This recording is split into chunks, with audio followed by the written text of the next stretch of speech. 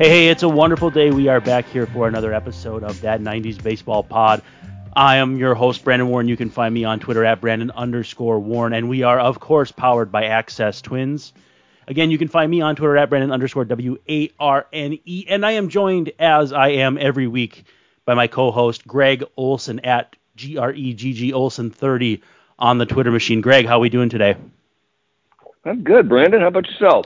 Not too bad. If I sound smarter this week, it's because I'm wearing blue light filtering glasses while I look at my computer screen to hopefully make there be fewer headaches. But if I do a good job this week, it's because I'm wearing glasses, and so I'm by definition smarter.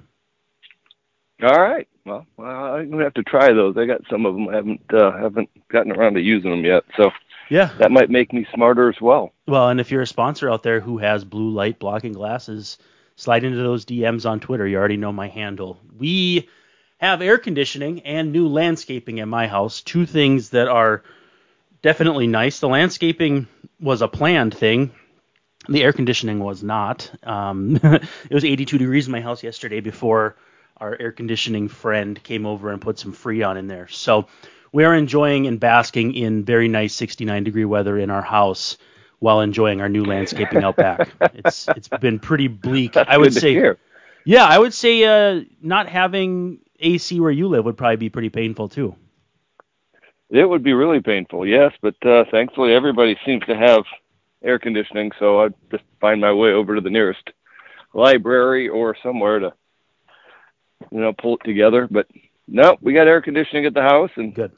I'm walking around the front yard right now, have a cloudy day, and hearing that we're going to be having some Ida sightings here in the next day or two. So see what that looks like. Well, stay safe and stay dry. The Little League World Series, though, just wrapped this past weekend, and the story was Gavin Weir of South Dakota being absolutely incredible. But in general, it was kind of a fun tournament. What was your takeaway from it? I thought, I love watching those games. I love just, the college baseball, the Little League baseball, where it's just the truest game, and the players are out there. All they're trying to do is win. They don't care if they go for 4 and have 4 strikeouts. Man, if their team wins, they're happy, and that's just, it's fun to watch. My thought, and you can feel free to disagree because it's obviously not the big leagues, but I just feel like the home plate umpiring is kind of rough. It just isn't very good. Well, I did. What did I do? The Southeast Regional for ESPN, and I've seen a lot of home plate umpiring. I've had 2 sons go through Little League, and during the ESPN stuff, it was really. I'm not going to say stressed, but it was. They let us know that these guys are volunteers and they're not getting paid to be there, and so that kind of all of a sudden you start taking that into your aspect of most of every Little League umpire is not getting paid, or they're getting paid $25 a game or something like that. And you go, okay, you know what? You kind of back off the criticism a little bit. So that was where I was at. I was like, you know what? These guys aren't getting paid, and they're doing it for the love of the game, and they're working their butt off. And the ones that I was watching in the Southeast region it had to have been 105 degrees. Oof. And they're out there for 2 games or 3 games a day, and you're just going, it ain't that much fun. So I've umpired a couple games in high school when it was part of our deal that we had to go umpire the JV games or Little League games as part of our summer kind of work, and it's really difficult. It really is. I get some of the calls. I've seen some calls in the Little League games that are just not very good at all. Right. But man, I think I was probably, if they had that, what they have in the major leagues with the pitch tracking, I had to have been under 50% on balls at the knees. It's just you don't know exactly where it's at. You're not sure, and I finally just was calling almost everything the catcher caught in the air, as long as he didn't drop it or box it down. Right. It's hard. and just sitting back there, and it's hard. So I'll just leave it at that. I know that yes, there are some bad calls, and you just hope they don't affect the game. But ultimately, any call has some sort of effect. Yeah, that's fair. I think that's a good viewpoint to have, and a moderate viewpoint to have that kind of balances out my hellfire and brimstone for these guys. But yeah, that's fair. Nah, I get what you're saying. I'm just saying, you know what? Tell you get back behind the box, and Mm-hmm. man, you know what? I'm as hard as any on anybody on a major league umpire. And so don't think that I'm sitting back and I'm all calm and cool when I was out on the mound. That's absolutely not the truth. So all I'm saying is, I guess calling the games for ESPN where you can't really say anything, it just kind of backs you down and you're going, yeah, okay, that was 6-8 inches outside. And, I don't like it when the catcher's sitting up outside and the kid hits the glove, 2 feet outside and the umpire rings him up. And I'm going, dude, you've had plenty of time to see the kid's in the other batter's box. Yeah. Come on. That one I don't like. The one where the catcher makes it look really bad by sliding out of sliding down in a way to try to get his body in front of it. And that one I'm kind of like, well, I was kind of closer. I don't know. Yeah. I don't know. It's just one of those things where it's hard to get mad at them. Yeah. Knowing that they're not making any money. Well, let's do this. Let's take a minute to thank our sponsors, and then we'll dive into today's subject because I think it's going to be a fun one that people might not be expecting us to cover unless they've been following my Twitter and seeing what I'm teasing. But first of all, ePare is reasonably priced, trendy kitchenware. You can find them online. Just look up ePare, E-P-A-R-E, and use the promo code 10 T90BP10. Now, that might seem kind of convoluted, but it's T90BP, that's that 90s baseball pod, and then 10 on each side for 10% off. So check them out. They sent me some mugs for a thing that I'm doing for Substack that are clear and are pretty cool. So again, ePare, I believe it's epare.com, 10 T90BP10 is the promo code for 10% off. Symbol is the stock market for sports. Use the promo code BENDER for 1 free week of Symbol Gold. That's SIMBULL.app. Check them out. That looks like a lot of fun, too. I'm going to be trying that this week. Hinterland Coffee, if you Google them, Hinterland MN, I believe it is monthly subscriptions. You get 10% off coffee roasted freshly every week in Maple Grove, Minnesota. It's a high school friend of mine, and the coffee is just terrific. 3-Star Sports Cards is in Little Canada on Rice Street, Bloomington, on Lyndale Ave, in-person stores as well as online. Humility Chains is Royce Lewis's mom, Cindy, who is making stylish, affordable, and just really nice-looking chains with a percentage of the proceeds going to the Nigu Foundation, helping kids fight cancer. 20-plus styles are available of both chains and bracelets. I am rocking a white one today, and let me tell you, they look really, really nice. Also, check out our Patreon. It's patreon.com/that90sbaseballpod. We have tiers for $3, $5, $10, and $25 a month with pretty cool prizes. Speaking of those prizes, we have hats. My aunt visited this last week and brought 6 or 8 hats. So look me up on Twitter, and $20 will get you a hat.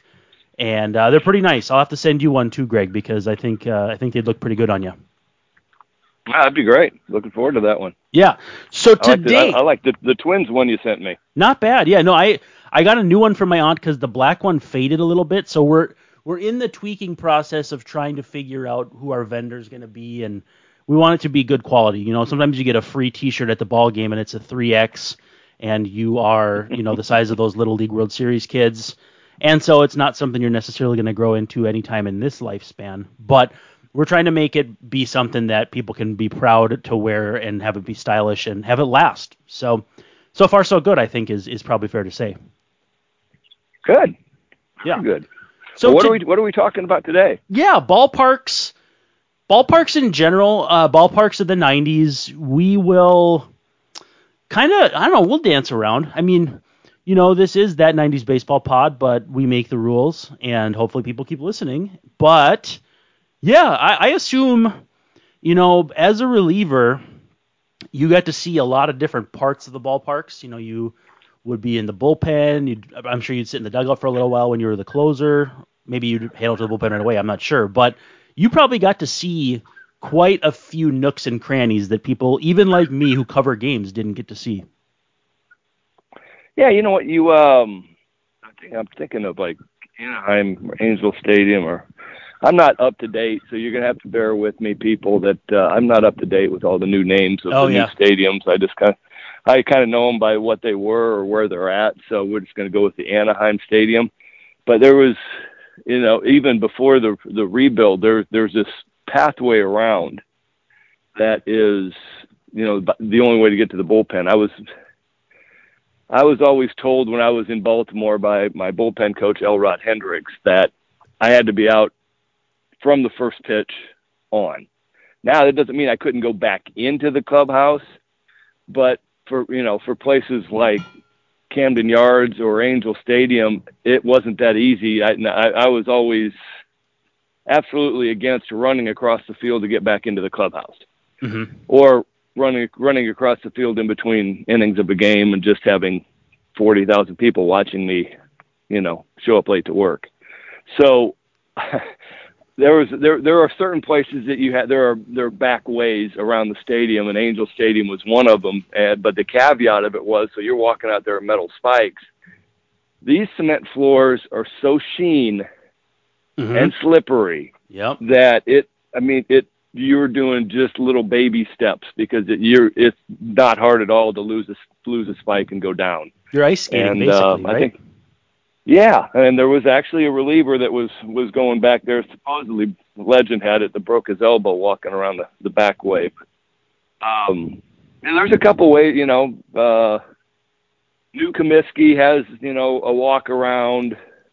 Kansas City did not. Dodger Stadium kind of did, but it wasn't that, wasn't that great to get there. You kind of had to walk through a little bit of fans. So that was kind of a no-go. And it's always fun to, see if you can find a place to get back into the clubhouse for a little bit and, sit down in the air conditioning, grab a Coke, watch the game. You get a feel for, the home plate umpire strike zone, how guys are swinging. And so that was the main reason that I would, end up going back in. But, there's a whole bunch of ways to roam around a stadium.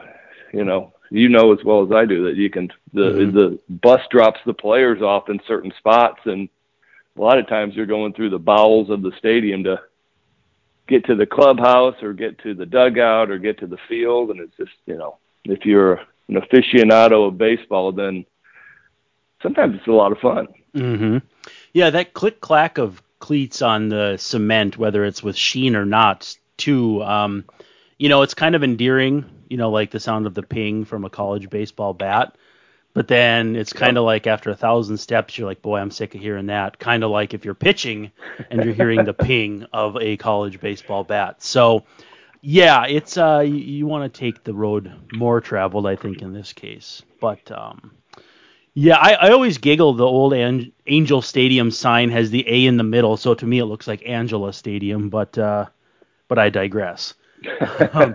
How many big league ballparks do you think you played in? Because I counted them up for you, and it's more than there were ever teams in the league, even to this day. So I'll give you that hint. But how many big league ballparks do you think you played in? And this is assuming I counted right, which, I'm a classically trained journalist, so math is not my forte.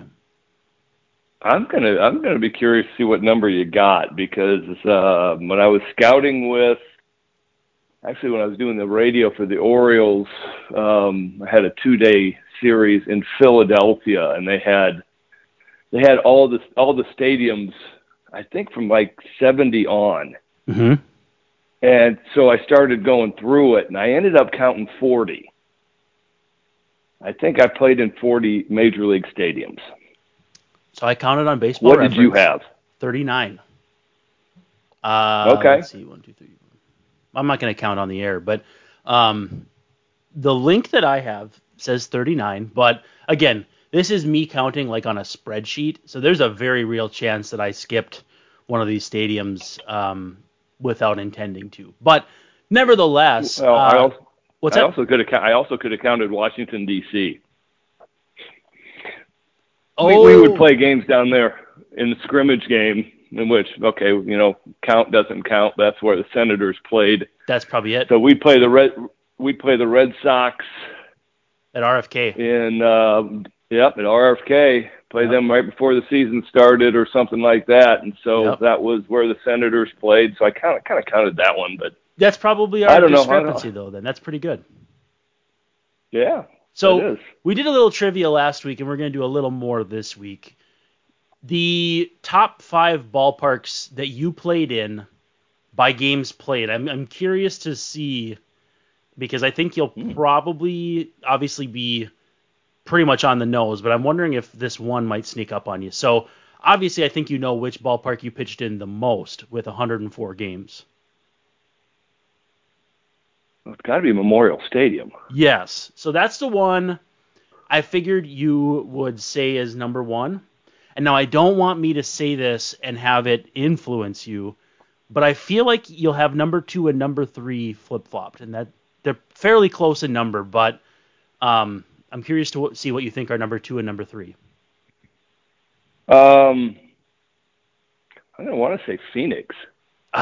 Number 2. See, I thought you were going to say the Bob for number 3. We called it the Bob as fans. I don't know if you guys called it the Bob, but Bank One Ballpark. We did call it Bob. I just don't know what it is now. Chase Field, I think. I think it's Chase, but I'm not sure. We're gonna have a lot of references to the Jake, Pac Bell, Safeco, Enron Field, whatever happens in this podcast. Keep in mind, we're talking about the 90s, and so we do not feel the pressure to modernize these stadium names for listeners. And hopefully they don't feel... Thank you. Yes, hopefully they don't feel the same pressure to force that upon us, because hopefully they're enjoying this for what it is.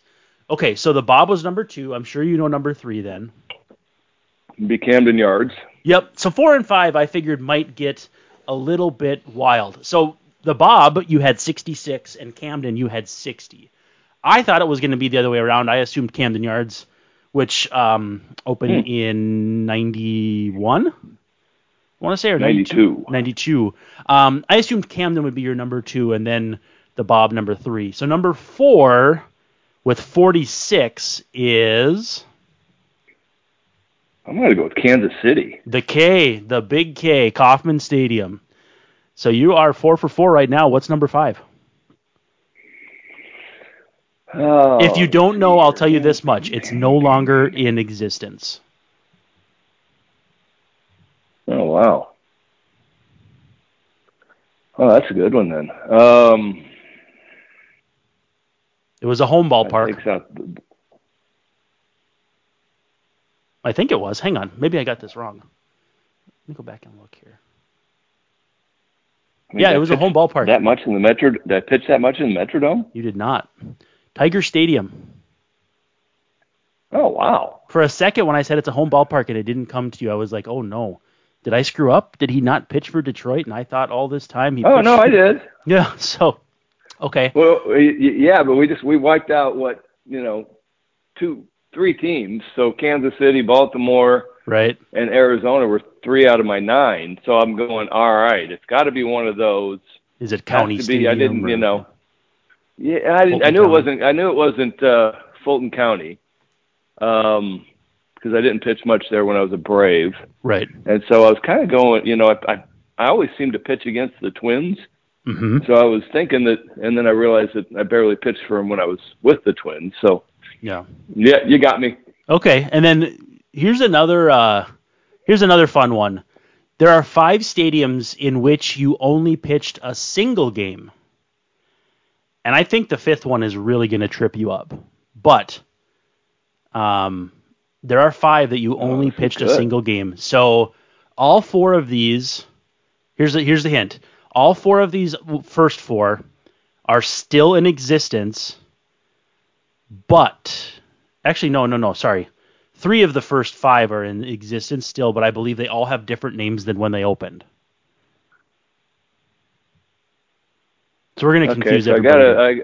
I probably got a single game probably at Safeco. Yep, Safeco is one of them. That's correct. I think one of my non-existence ones might be Mile High. Yep, nailed it. So you got two more that are still in existence, and then one that is not, and that's the one that I think is really going to trip you up. I'm going to go with Exhibition Stadium in Toronto. You are on that. That's the one I didn't know. You know what? Maybe if I hadn't so significantly couched that it was going to be hard to remember, you may have had more trouble with it. I don't know. No, we were on the stadiums, and it was last series of the year, September of '88, and I just remember sitting there looking around the field, and it was snowing 2 out of the 3 days. By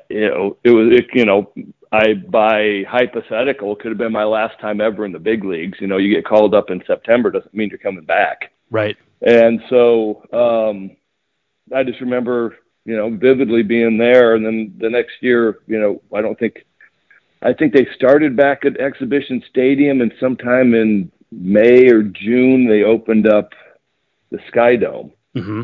Yep. And I'm not quite sure, but I got one inning there. And so for your other two, by the way, what a weird ballpark. Be new stadiums, right? Yeah, it was really bizarre. And yeah. So if people want to watch a game in Exhibition Stadium, there's one on YouTube. If you look up Twins Blue Jays, and I want to say it's like 1984. I want to say it's like Kirby Puckett's rookie season. Down the stretch run, the Twins were just about to fall out of the race if they haven't already at that point.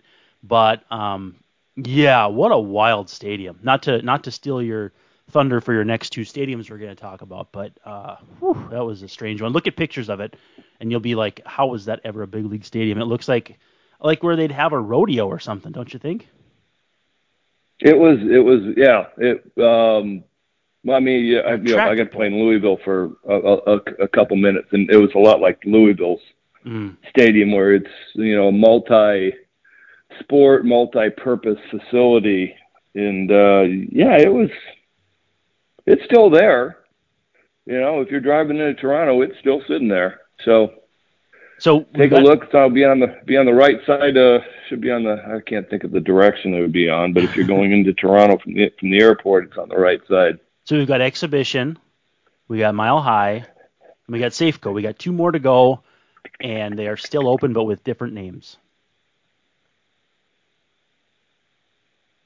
Did I only get one inning at Enron? Yep, Enron, and I even have Enron written down here. That's how I remember it. With the goofy hill out there, which they have since taken down. Not totally sure how I feel about that, but I digress. That was they copied a bunch of stadiums at Enron. Oh, and so giving you this one, I'm going to throw one back at you while I pause to try to figure out the last one. But figure out what stadium had the hill out in center field, and actually it had the flagpole on top of the hill in play in center field. By the way, my friend Bobby Vasquez drives the train at what is now Really? Park. Yeah, he's a cool guy. He works in the publishing industry in nearby city to Houston. Okay, so it wasn't Polo Grounds, was it? No. Okay, because I know Polo Grounds, you can play those stadiums in video games now, and Polo Grounds with like 220 to right, but like 500 feet to center. The old Willie Mays robbing, I think it was Vic Wirtz. There's a lot of little things that you can see that help keep that building alive. For some reason or another, I'm remembering old stories of the flagpole coming into play in the hill, but I'm trying to think. Ebbets Field, maybe. No, we've named it already once here today. Oh, for real? Yep. Tiger Stadium, I bet. Yep. There it is. I remember Tiger Stadium being unique in a lot of ways, and I was like, when you have that like the light bulb's kind of flickering, and you're like, yeah, I've heard a story of a stadium with a flagpole, but they must have removed it by the time I was watching baseball, or did I just miss it? I thought it was out there It might have still when I been was out there. playing there in '96. Maybe. I mean, it was 440 or 450 to dead center in Detroit, Mm-hmm. and so you had that little hill that Enron copied, and Enron kind of copied Fenway, a shade to left field, Yep. and then right field was Texas Rangers Stadium. Oh yeah. We're gonna talk about that one. A little bit of that. So that's the way if you watch the game at Minute Maid or Enron, you'll see similarities to three different stadiums. In the building of it. I didn't know that. Yeah, I find out useless information when you're walking around stadiums. By the way, You though, know, stop just delaying. It feels like you're filibustering here, trying to figure out this last stadium. I don't have it. I don't have. I can't think. It has to be kind of one of the newer ones. It is in Pac the Bell. grand scheme. Pac Bell. So San Francisco. Played one game there. Well, you played at Candlestick, which I believe is an experience in and of itself. This Yeah, I did. Pac Bell. What? Okay, there we go. 1 inning, 2 strikeouts, 2 punchies. That's pretty good. Yeah. You played there Oh, in 2001. It gets better. Uh-oh. Yeah. No, that was one of the ones. That was a stadium I think I forgot that I opened up. I was playing with the Dodgers, and we opened up Pac Bell. So what a stadium! Add that one to my. Yep, that's a really nice stadium. But we went out playing with the Dodgers, and it's like the second series of the year. And myself, Tom Goodwin, Paul LaDuca, and I can't think of the fourth, played Olympic Club that morning. And we normally, it's like call a great golf course and take some baseballs or a couple hats or something, and you can go around and play. Well, we get out there to the Olympic Club, and the head pro looks at us and he goes, "You guys are more than welcome to play, but we have a member going off at noon, and so we don't have any golf carts for you, and we don't have any caddies." And it was like, well, it's the Olympic Club, so we got to play. Right. And I think Tom Goodwin might have been in the lineup that night, and my routine was hit or miss. Didn't just depended on if I was going to play or not. So I was like, all right, I'll walk. And so we go walk, play 18 holes. My hamstrings are so tight by the time game time starts. And I get in that game, and it was like, I was going, man, you know what? If I make a mess out of this game, it's because I went and played golf, and I had to walk 18 holes with my bag on my back. But ended up working out all right, punched out 2, didn't pull a hamstring. So that was my Pac Bell story. Maybe you should have played round of golf like that before every game or every series. That would be maybe your one quirk. So I believe 2 ballparks that opened in the 90s have already closed or are no longer in MLB use anyway.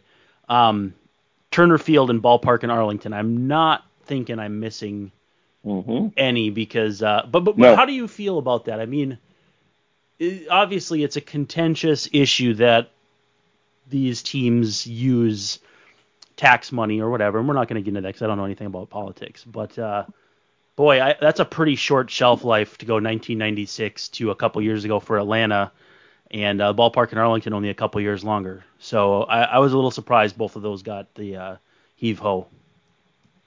No, I really was too. The Atlanta one, I think, came down to a little bit more of the politics and moving out into where the suburbs of Atlanta are going. I mean, the Texas one is the one that baffles me because those 3 stadiums, because I played in the one through the 80s and beginning of the 90s, and then the second one that's now out of existence.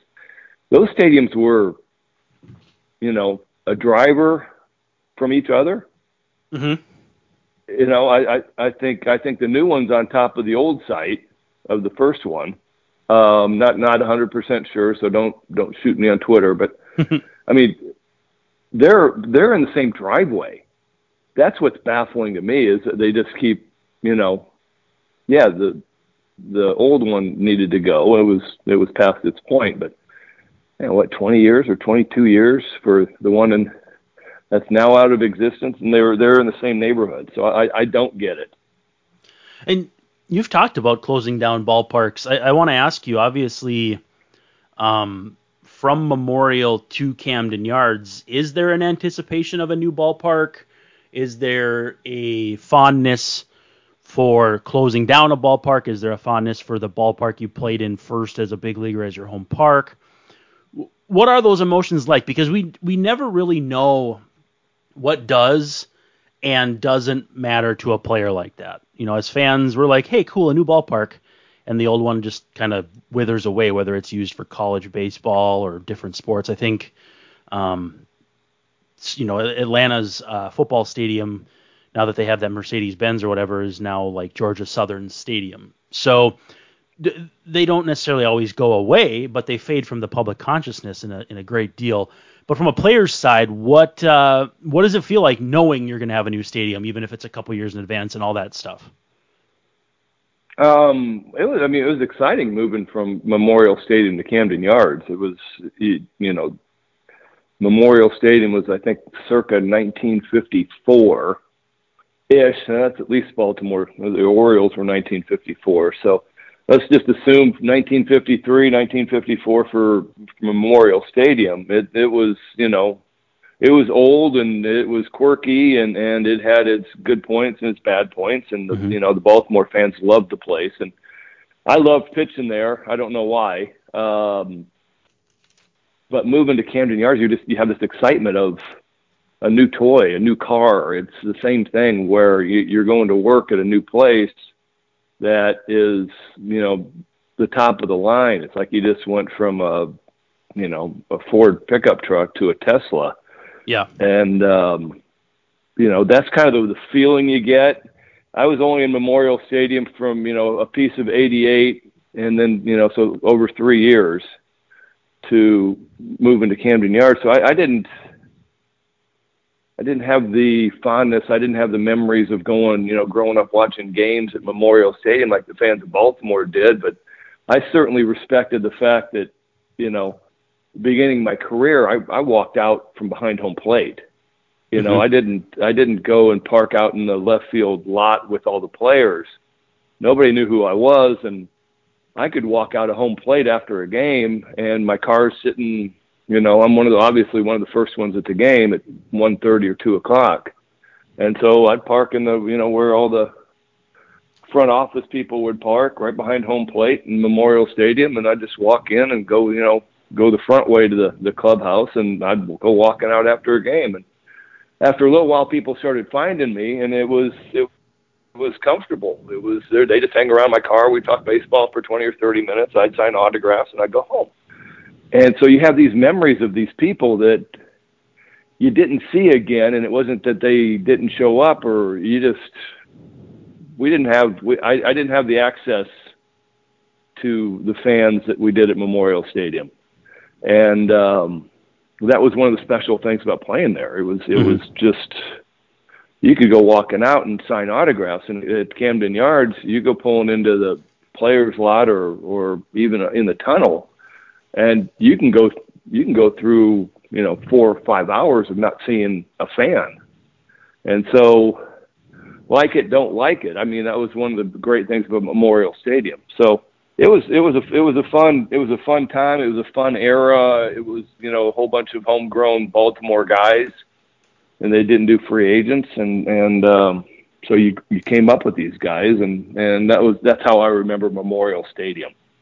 Did you have any keepsakes from any of the parks you closed down? I mean, obviously Memorial is going to be more near and dear to you as a home ballpark, but did you, I know they discourage fans from taking stuff, but I mean, did you take any, dirt from the mound, or, I mean, was it just kind of not really a thing for you? I didn't, I really didn't think about it. I did think enough they were passing out posters, I think, that week. And I did think enough to get a poster. I got, everybody that was on the roster at that time to sign it. Oh, that's pretty cool. So a big old poster, Memorial Stadium. Well, probably about 40 guys, too, because it was September, I'm sure. Yeah, exactly. And so coaches and players, and then they had a cool picture they took that was one of I don't know how they did the panoramic photos that circled everybody that had come back, from Baltimore's history. And so that one's pretty cool because you got Frank Robinson and Brooks Robinson and Ripken. I don't think Eddie Murray was in L.A. He didn't come back. But you just had things like that. It was just really cool photos or, memories. But I didn't, should have taken a seat. I don't know how I would have gotten one because I think they still had some football games with Navy or somebody else for a couple of years after that. So they probably wouldn't like me removing seats. No. I'm sure they wouldn't. But they did end up, like with the Metrodome, they ended up selling them, which, and maybe on eBay you could find them. But at this point now, 30 years removed, I'm not sure that it would hold the same kind of nostalgia for you. Or maybe it would. I don't know. I don't think it would. Yeah. No, so, I don't know what I'd do with it. It'd be kind of one of those keepsakes you're looking at in the room going, what am I going to do with that? That's me with pieces of the Metrodome roof. It's like, yeah, this is cool, but all right, it's a big chunk of Teflon. Okay. Pretty cool, That's but pretty yeah. Good. Yeah. So let's talk a little bit about ballparks that opened during your career, and obviously you won't have played at all of them because some of them were later in your career, where even with interleague you just didn't get there. 3 of them that I identified that I don't believe you played at were Comerica, Miller Park, and then PNC in Pittsburgh. PNC is regarded as one of the more beautiful ones, as is the San Francisco one that you played in just one time. But have you gotten to each of those parks now in your broadcasting career? Because I would have to assume at least some of them, especially Comerica being an American League park. I did get to Comerica, beautiful ballpark and much better than Tiger Stadium. The Pittsburgh is absolutely a place that if you guys haven't been there, you need to see. It is a ballpark to rival Pac Bell for beauty, for just the look from out over center field is just unbelievable. Trying to think Miller Park. All right, I got to ask. Where's Miller Park? Milwaukee. It's American Family now. Yeah, okay. So it's I wasn't putting the Miller. I was like Miller. Yeah, it's like a big airplane hangar. Okay. You know what? It was being built when I was playing, so I had gotten there a couple times as a scout, and that one's another beautiful ballpark. And if you've honestly, ever been in Milwaukee in September, it is underrated. Cold. The park is underrated, I agree. though. I think a lot of the new ones are really well done. Mm-hmm. We've talked about Minute Maid / Enron, and I already gave a spiel for Pittsburgh, but the Miller Park's really good. Comerica's really good. These ballparks are fun places to go and watch a game. I have not been to the new Brave Stadium. Mm-hmm. I have not been to new Yankee Stadium. Did a scouting thing at Miami, and I'm thinking of where else does that leave us? Citi Field. Then scouted there. Obviously met you at Target Field, so you got to cross that one off. What else is newer? Washington, now that they're at Nationals Park as opposed to RFK. No, scouted there. Philly is somewhat new. Yeah, I'm coming up blank here. I mean, I probably shouldn't be, but Oakland is as old as it ever was, so not there. Yeah, I think the only one I haven't been to is right now is Yankee and what did I say? Might be it. Wow. Oh, I haven't been to New Atlanta. Atlanta, New Texas, and Yankee are the 3 that I have not been in. Well, all pretty defensible, all things considered. The only one that's been open for that long is the new Yankee one, and I think that's 11 or 12 years old now. But that's neither here nor there. And like I said, too, we're going to probably mix and match some metaphors and some names here So when we talk about Progressive Field, I still to this day call it the Jake. I feel like that and Camden Yards kind of spurred the revolution of new modern parks and have a lot of character, have a lot of fun little intricacies, but didn't go so far into the new age. I mean, let's be honest. I've never been to the Miami one, but it feels like in some ways it's just a little bit, as kids would say now, extra. So I think that I really like what Progressive Field and Camden Yards did to kind of begin this boom of fun modern ballparks. No, I totally agree with you, and I don't. The Miami one's just weird, you know. I mean, that's a whole lot of neon green. Mm-hmm. At least it was last time I was there. The whole interior seemed like it was neon green. So, no, I totally agree with you. I think Camden and called it Jake did it right, did it well. You know, I think Texas might have been the next one in line, at least in the American League. I might be wrong. No, I think you're right. I thought they did it well. I think their tiered structure reminded me. Obviously, it wasn't the same, but just the slightest bit of the overhang at Tiger Stadium. Not obviously, I think the overhang at Tiger Stadium actually hung like over the field, but I like that tiered structure of different levels. Yankee Stadium obviously has it as well, but I don't know. It's just it's another quirk that different stadiums do differently, and I really like that in right field watching. For my era, Josh Hamilton launch homers out there, but before that, maybe Rusty Greer or Mickey Tettleton. Yeah. Yeah, no, those guys were, absolutely. I really thought Texas did it well. I mean, the only one now, you're going to get mad at me, don't get mad at me, but the only one that really, the new one wasn't done well was New Comiskey. Was not, it was just like, they just threw a big circle around it, and I swear they forgot to put the bullpens in because we were out there and, in just a dirt little cutout underneath the stands. That one, the interior wasn't done real well. It was really weird, because it came after Texas, so it was okay. This is the way things have been set. These stadiums are pretty good, really good, and then they throw New Comiskey, and you're like, ugh.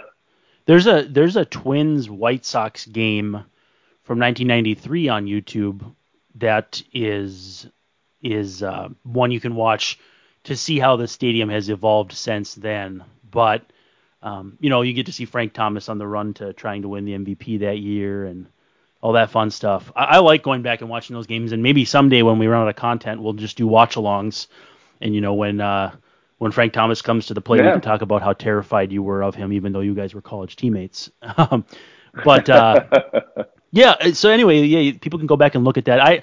I've just never really thought that ballpark had that much character, and it was across the highway from where Kirby Puckett grew up. Not always the nicest area of town, but I've never been to that part of Chicago. I've only been to Wrigley. That field or that stadium has been a mystery to me ever since I started watching baseball, because I just don't really understand what the plan was there.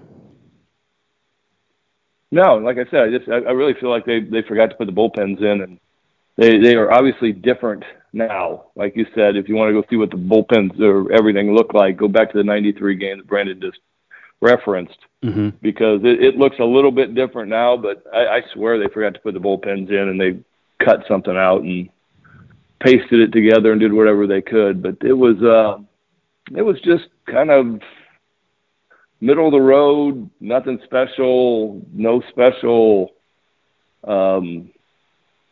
pieces or things to look at in the stadium at all. Yeah. Another one that opened that we talked about briefly was Rogers Center. Back then it was Sky Dome.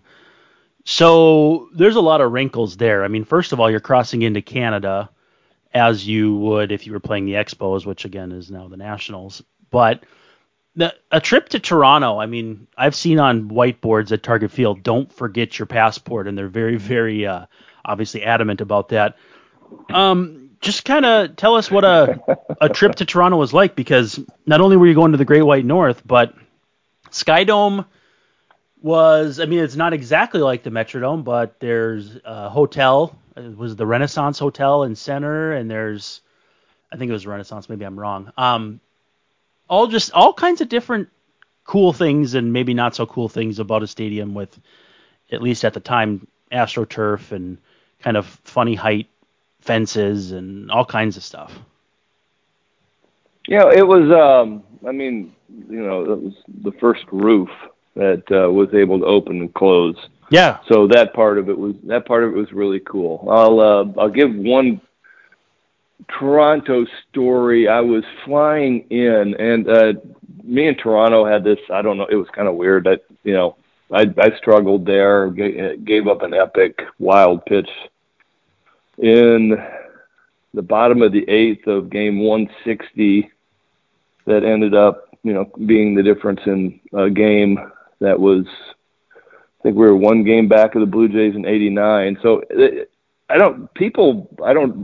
knew me there. I don't know why. Mm-hmm. I had actually pitched fairly well there. And so we had an off day. The team flew to Toronto. I stayed home. I had something, either family or something. So I stayed home on the off day, so I flew up the day of the game, the first game of the series, and I forgot my passport. Oh, no. So land in Toronto, and like I said, I had a history there, and so I'm explaining to, the nice people that were in charge that I was a Baltimore Oriole player, and all I had was a drive. They kept me there for 3 hours, and Oh, no. I wasn't detained. I wasn't in jail. I was just sitting in a room, and my suitcase was completely, filleted open, and it was just one of those. I was like, I know you guys are messing with me. You have to be. You can't possibly be doing this to everybody that comes in here without a passport. But that's my Toronto story of leaving my passport. I was ended up sitting in the office for 3 hours plus and kind of getting interrogated. It was kind of comical when you look back at it. At the time, I was going, man, I might miss the game tonight. Yeah, you're probably not feeling that too well. No, it was bizarre. But so that, the Skydome was it was kind of weird. You clubhouse was right underneath the dugout. You had all that smooth cement, so you had to watch where you were walking. Did you guys stay there? The cool thing about no, okay, no, I don't think any team stayed there. I think the hotel was too expensive, and they weren't gonna. No, you're not gonna get great deals at the hotels. But the cool thing about a lot of these cities that we're talking about, I'm talking about Boston. I'm talking about actually now, the way the new Minnesota Stadium's set up is that you can walk home after the game, and have a nice walk. And so Toronto, you could walk home after the game, and yeah, I mean it might be a mile and a half, might be 2 miles, but it's a comfortable walk. People are nice and friendly and don't bother you, and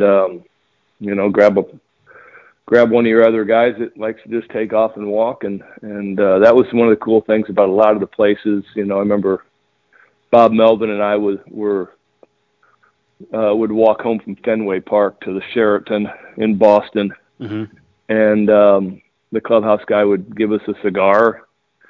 We'd light it up, take off walking through the bowels of Fenway Park, and come out the backside and end up, walking for 30 or 45 minutes talking about the game, and that was every night. So Toronto was another one of those places that was just kind of a fun walk, and actually the old Cleveland Municipal you could walk to. A little bit more of a walk, but still fun to walk down to the flats. Yeah. For another one of those old stadiums that most everybody on here, unless they were alive in the 70s and 80s and watching baseball, wouldn't recognize Municipal Stadium in Cleveland. Well, did they film Major League in that stadium, maybe? Yeah, yes, they did. Well, you know what? Actually, just a piece of it. Most of that, rest of that was filmed in Milwaukee. No kidding. No kidding. So yeah, so Charlie Sheen comes out of the bullpen, and that bullpen is in Milwaukee. Well, that's a long run to the mound in Cleveland, then. Yeah, there is glimpses of Cleveland Stadium, mostly from the outside. Mm-hmm. And they might have gotten like one game, and it was like they penciled it in as a road game that was in Cleveland. But the rest of the movie was made in Milwaukee County Stadium. Wow. Yeah, there you go. So the ones that opened up during your career that we haven't really talked about, let's see, Progressive, Ballpark in Arlington, Camden Yards, we've obviously talked about. Coors Field, didn't really talk much about Safeco. And then, again, the ones you didn't play and we talked about too. Do any of them jog your memory with any fun stories from, Coors or Safeco or anything? I mean, obviously your playing time there would probably have been pretty abbreviated, but anything that stands out there? Coors is another great facility. Safeco, I think I was in there for one series, so I didn't really get a good feel for it. But it reminds me a little bit of Target Field. Yeah, no, I agree with you on that. So I didn't get a really good feel for that one. Coors Field, major upgrade over Mile High Stadium, and there's another stadium really well done, nice viewpoint. We talked about just the view from the city, and you can't forget Nationals Park where you're looking out over the Capitol building. Everybody did it really well except for one team. Mm-hmm. I don't want to beat on them, but the new ballpark in Minnesota is fabulous. It's just everything's really good except for one ballpark. Mm-hmm. What of the ballparks that were replaced in that era needed to be replaced the most, in your opinion? Well, Municipal Stadium in Cleveland was, because I've heard Texas awful. was bad, County Stadium was bad. I've heard there were some stories of how nasty it could be in Texas when how hot it would get. And I mean, it didn't get any less hot at the ballpark in Arlington, but at least you had something to look at. I didn't mind. I really didn't mind the ballpark in Arlington. I mean the one before that. Before that. No, I'm talking about. I mean the one before that. I'm sorry. Got it. You could get to the clubhouse easily. The clubhouse was huge and spacious, so you had some space. When we played there with the Orioles, the ballpark was right behind the hotel swimming pool. So all you do is just walk out through the swimming pool, and you're at Texas Rangers Stadium. Yeah, my mistake. That was Arlington Stadium. I didn't realize it was named Arlington Stadium. Oh, that's all right. That was really cool that you could walk 5 minutes and be from the hotel to the stadium. That's for me, I thought that was a great aspect because who wants to spend 45 minutes or an hour going from your hotel to the stadium every day, twice a day? It's just not that much fun. So right. I thought there was good aspects of that one. Municipal Stadium in Cleveland needed to go. County Stadium, other than me pitching well there, that needed to go. I got maybe a year plus in Old Comiskey. That one way needed to go. Mm-hmm. 1 or 2 years. I can't think of. I thought I pitched in there through 91. What else? Obviously, I said Exhibition Stadium. Never was a big fan of the Montreal Stadium. We'll get into that one. Oakland is, it used to be a great place to pitch because you couldn't, all the Bash brothers wanted to do, it was hard for them to get balls out of that ballpark until they put the football stadium in. Yeah, 96, I think, was the year it exploded because, Terry Steinbach hit 36 homers that year or something. Yeah. So, it used to be a cavern where you just try to get him to hit long fly balls to center field because it was just dying in that cold wind. Mm-hmm. So that Oakland still needs to go.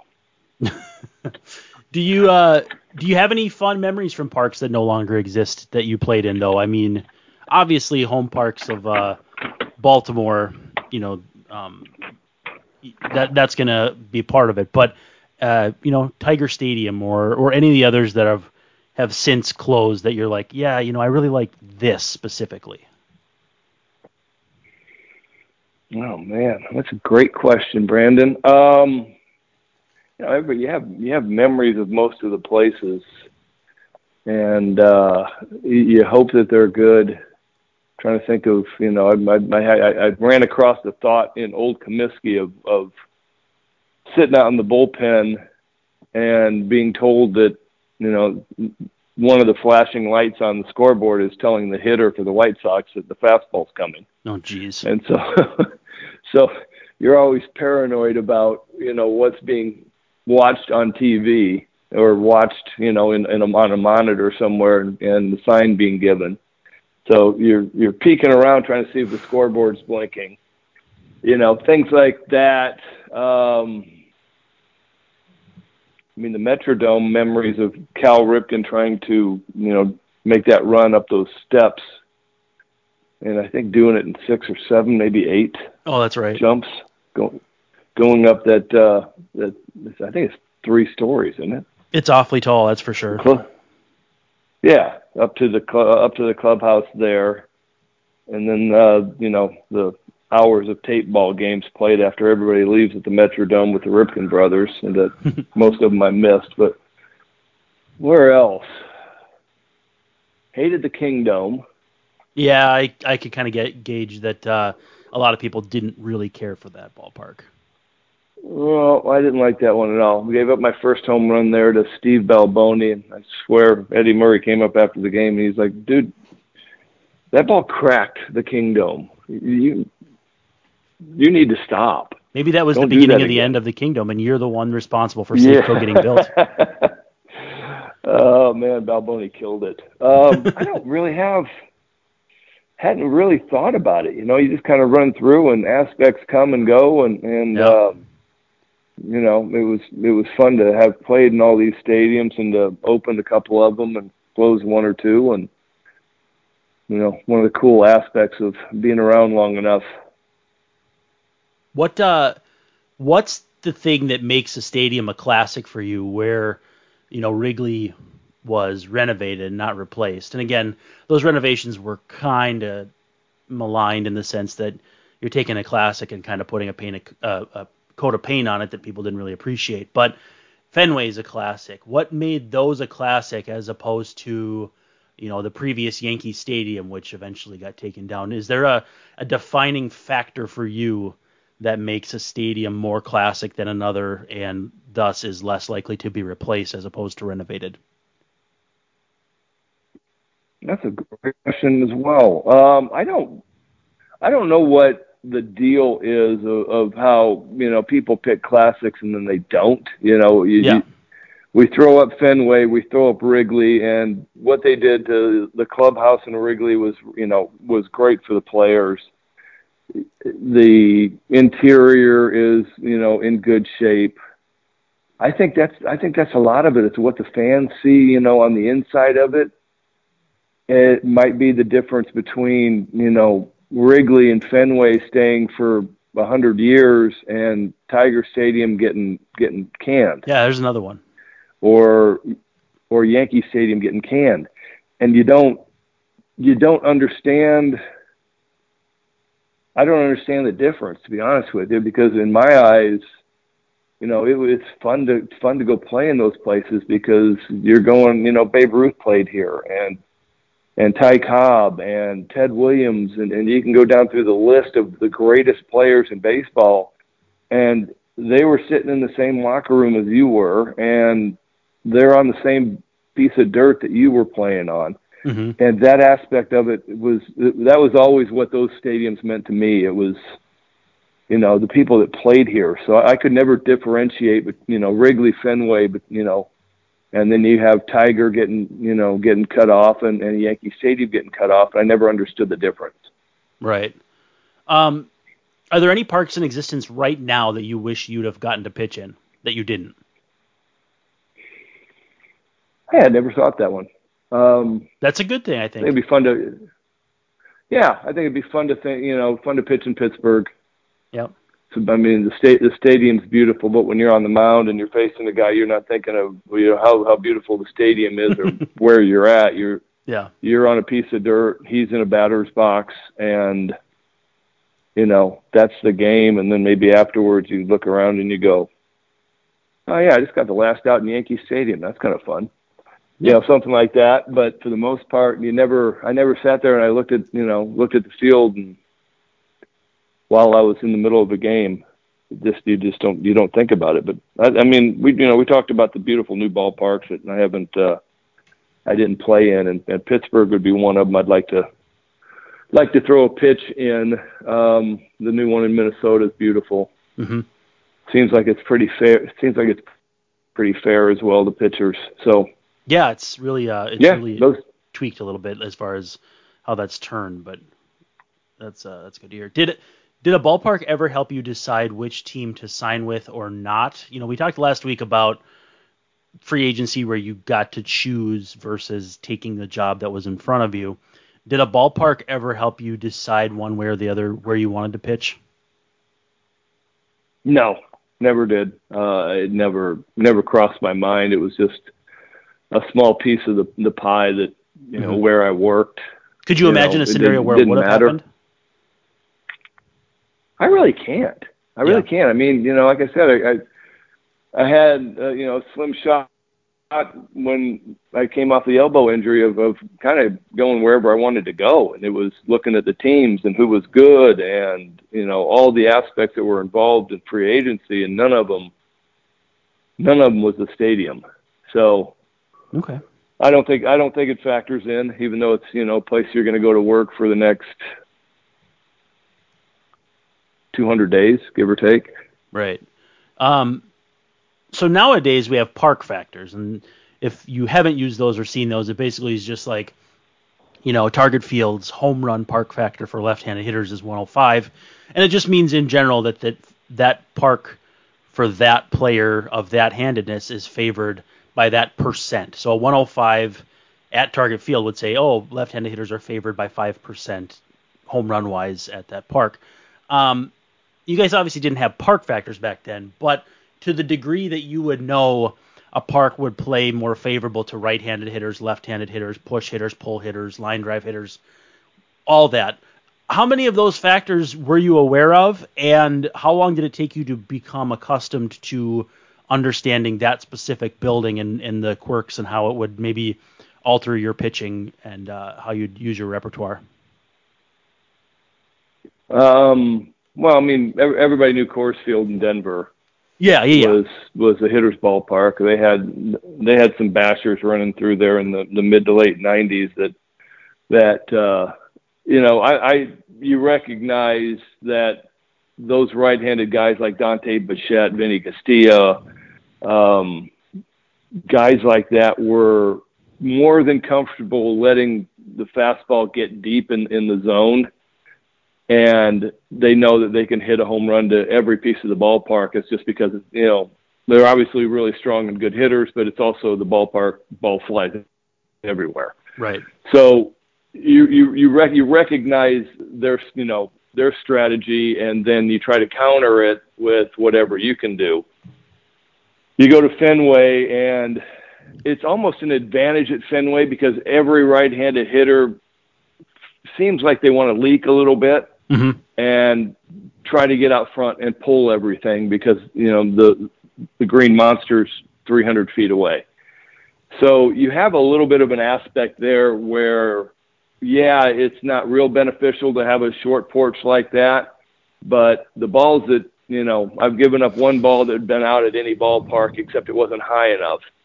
And then I gave up, one ball to Dwight Evans that barely snuck over the wall and would have been caught by my left fielder if he'd had 5 more feet to walk back.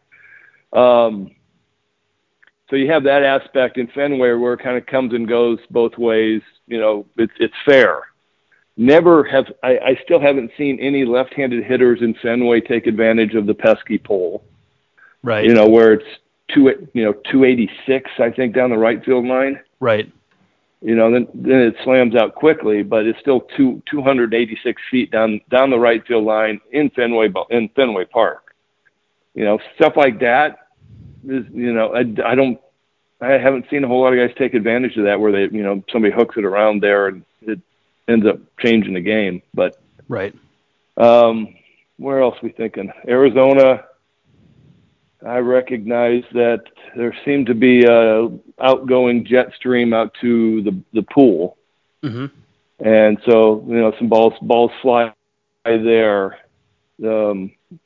Thankfully, I didn't recognize it while I played in Baltimore, but they had initially, when they built the stadium, put up like 375 in the power alleys, and they lied, and it was actually 364. Oh, wow. Yeah, so found that one out after I left, and also found out that when it gets hot in the summer, there's a nice jet stream going to both power alleys. So that ended up being something I'm glad I didn't know, that there's a jet stream going out to this 360-foot power alley at Camden Yards. Wow. So, sometimes ignorance is bliss. It really is. So I'm trying to think of, you knew at night, San Diego, San Francisco, Dodger Stadium, all the places on the coast, it was hard to get balls out at night. Not near as hard to get them out during the day there. So you just, you have little things that you learn over time, or, somebody that's played there for a while tells you, and you start picking things up. Sure. What were your favorite stadium quirks? Favorite stadium quirks. Hey, I think I'm throwing you curveballs today as opposed to you throwing people curveballs. That's probably a nice change. You're getting me on stuff I've never thought about, Good. I like that. Favorite stadium quirks. I mean, I'm thinking you couldn't see the bullpen from Municipal Stadium, so most of the stands couldn't see what I was doing down in the bullpen. We actually lit a trash can on fire one night on a really cold night. Literal dumpster fire. Nobody came down. Yeah, no, and nobody came down to look. That one was good. Let's see, what else? Minnesota. I mean, I loved Old Yankee Stadium and the monuments, and the bullpens right out in the monuments. And I don't, for some reason they had. I was in both bullpens 2 or 3 times where they'd switch them back and forth at Old Yankee Stadium. So, one down the left field, one in left field is Yankees one year, and then it's the visiting team one year, and they kind of back and forth. And that part of it was kind of weird. But being out in the monuments, nobody really cared if I'd kind of walk around and take a look at the monuments out in left field.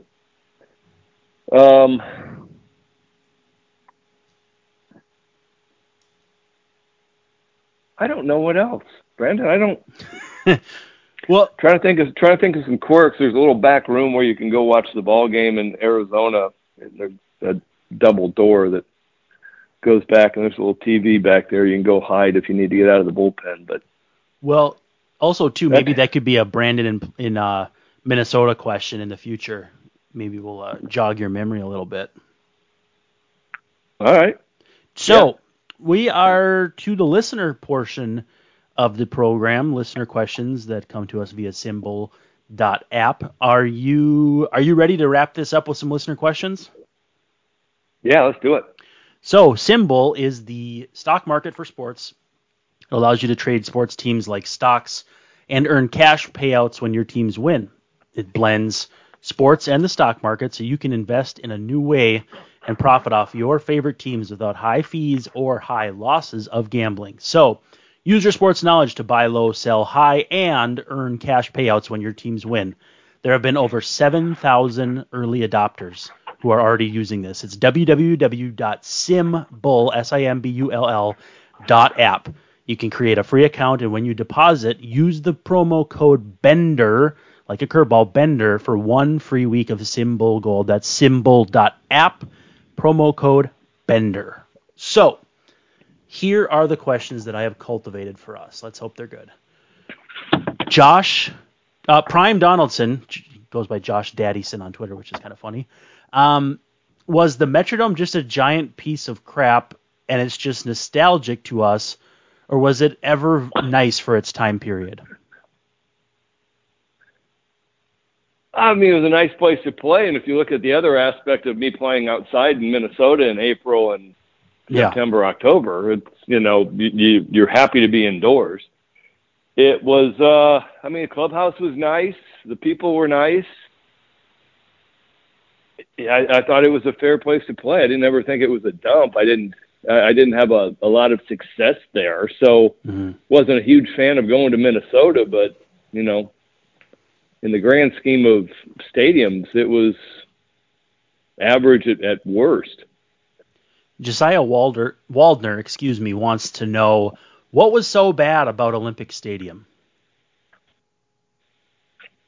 You know what? It was cool in the aspect that you could take a train and the train would pull right into the stadium. And so the way it was designed for the Olympics, I assume in 76, that public access, get on the subway and it would take you straight into the stadium. That was one of the stops. So that part of it was really cool. What wasn't cool, what was so bad about the place, was that the series or two that I ever played there, there's 1,000 people in an 80,000 person stadium. Yeah. That's what stunk. It was 1,000 people and you're looking at this cavernous stadium and there's nobody there. And it was like playing in the games during COVID last year where there's nobody in the stands. It's just depressing. Yeah, I could see that. Jared Willis wants to know about the end of Tiger Stadium.